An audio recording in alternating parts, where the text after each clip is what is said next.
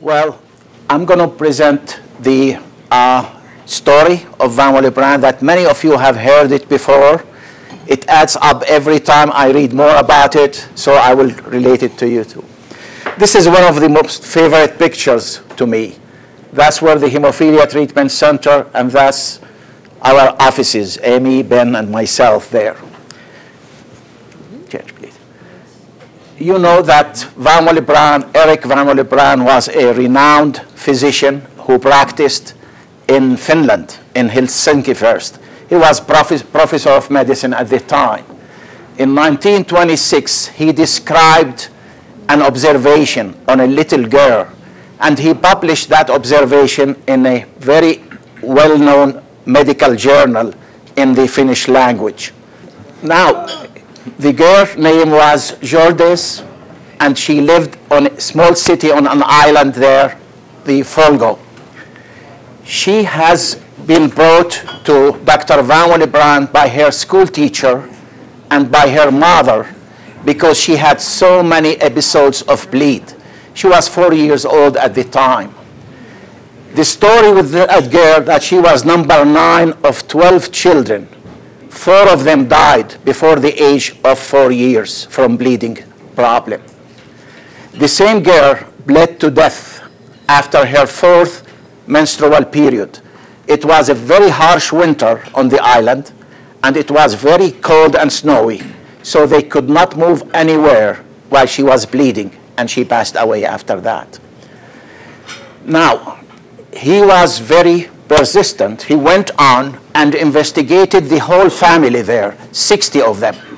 And he found out that 23 of them have bleeding disorder, and 16 were women. At the first time he looked at this condition, he thought he's dealing with hemophilia. But finding out that most of the patients were females, and knowing that hemophilia is really a male disease, he questioned himself. He said, it should not be hemophilia. He ran out of name. He didn't know what to call it, so he called it pseudo-hemophilia. Now, I want you to remember that this is not the typical type of Van Willebrand that we know. We know that almost 90% of Van Willebrand, they have no symptoms or very little. So this is probably the severe type 3 Van Willebrand that is difficult to treat, and though it is still, it acts like mild or moderate hemophilia. Now, this condition was not really known. He passed away, Van Willebrand passed away before even he knows that it's a new entity. Many years later, after they investigated all these conditions and find out and confirmed that it is a new entity, so they gave it the name of Van Willebrand disorder or disease. Now, how frequent we see this issue, this problem?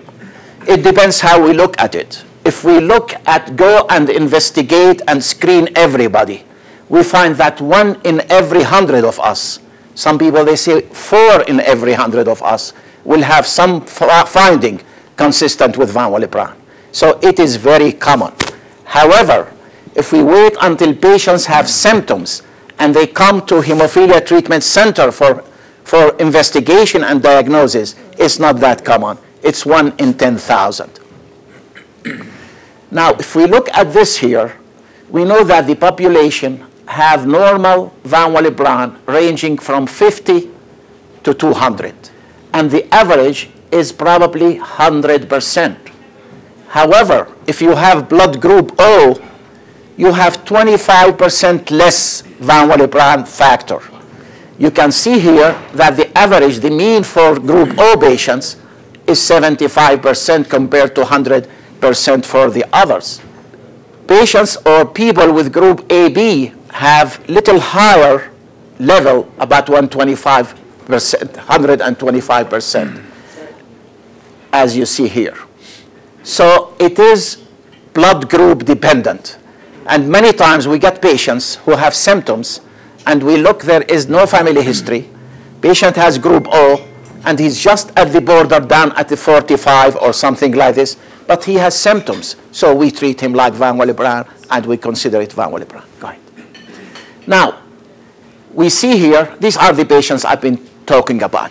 You could see here that group O have a little lower than the normal, and they go down all the way to less than 50%. So about 14% of people with group O are considered to have Van Willebrand disorder because they have less than 50% factor. And these are the ones here. All right. Now, why people with Van Willebrand disorder bleed? We need to know. Just to be able to tell why, we need a little introduction to how blood clots. Go ahead. Now, there are three elements needed for the blood to clot. One of them is the platelets. We're all familiar that platelets are the little small cells that float in the blood and that help in clotting. The second one, we need intact blood vessels. And the third one, we need the coagulation factors. Now, the first two elements, when they interact together, platelets plus a damaged blood vessel, they form a small, fragile clot. We call it the platelet plug. That platelet plug is not strong enough to stand.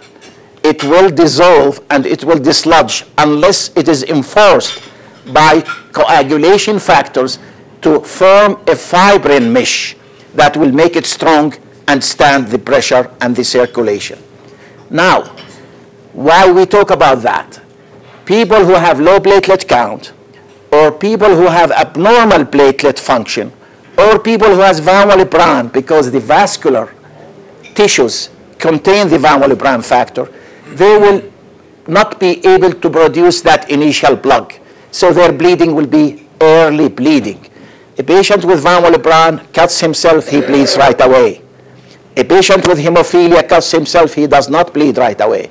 He forms this clot because he have enough Van Willebrand, he have enough platelet. He cannot make the fibrin at the end. So that clot will be very fragile, and later on he'll start bleeding. So early bleeding is Van Willebrand or platelet problem. Late bleeding is hemophilia. Next, please. Now, how the platelet work? This is a platelet, and this is the blood vessel wall. You could see that it is lined by cells. These cells are the most non-thrombogenic cells, meaning they protect us from clotting inside the circulation. They have chemicals, they have enzymes that works together to keep the blood fluid. If for some reason the blood vessel is cut or damaged, like what you see here, then the underlining will be exposed, and the underlying in the most thrombogenic system in the body. The minute the blood touches the underlining here, it starts clotting because there is collagen and there is Van Willebrand factor. So what happens when we cut ourselves and we have this exposed? The platelet will be activated when it touches the collagen under the lining. The platelet starts secreting. There is something called alpha granules in the platelet. They start producing Van Willebrand, which is stored in the platelet, and fibrinogen.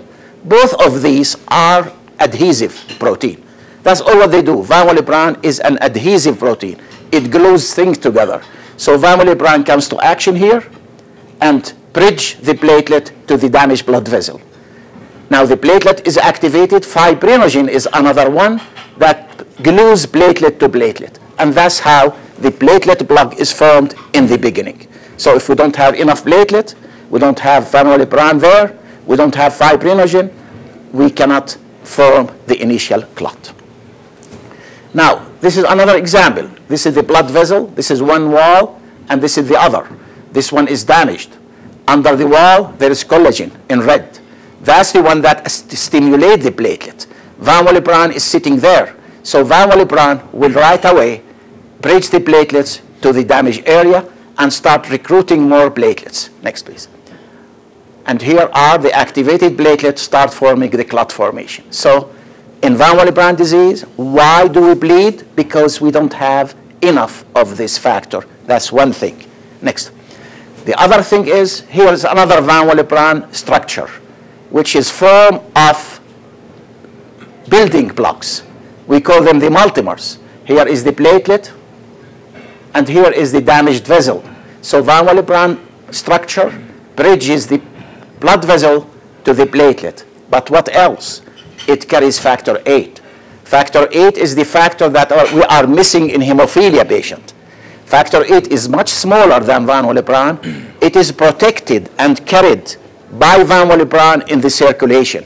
So van Willebrand is not the only reason, is because it glues the platelet to the blood vessel, but also carries factor VIII and protected from consumption.